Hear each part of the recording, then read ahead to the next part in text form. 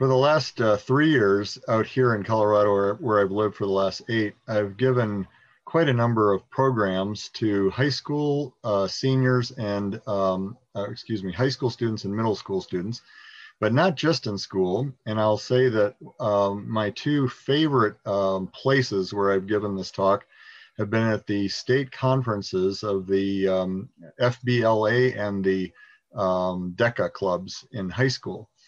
And they had very large conferences out here in Colorado, and I was given the opportunity to speak to hundreds of those kids and found them really, really receptive. You know, they have a natural interest in business and kind of creating things that are a part of our economy.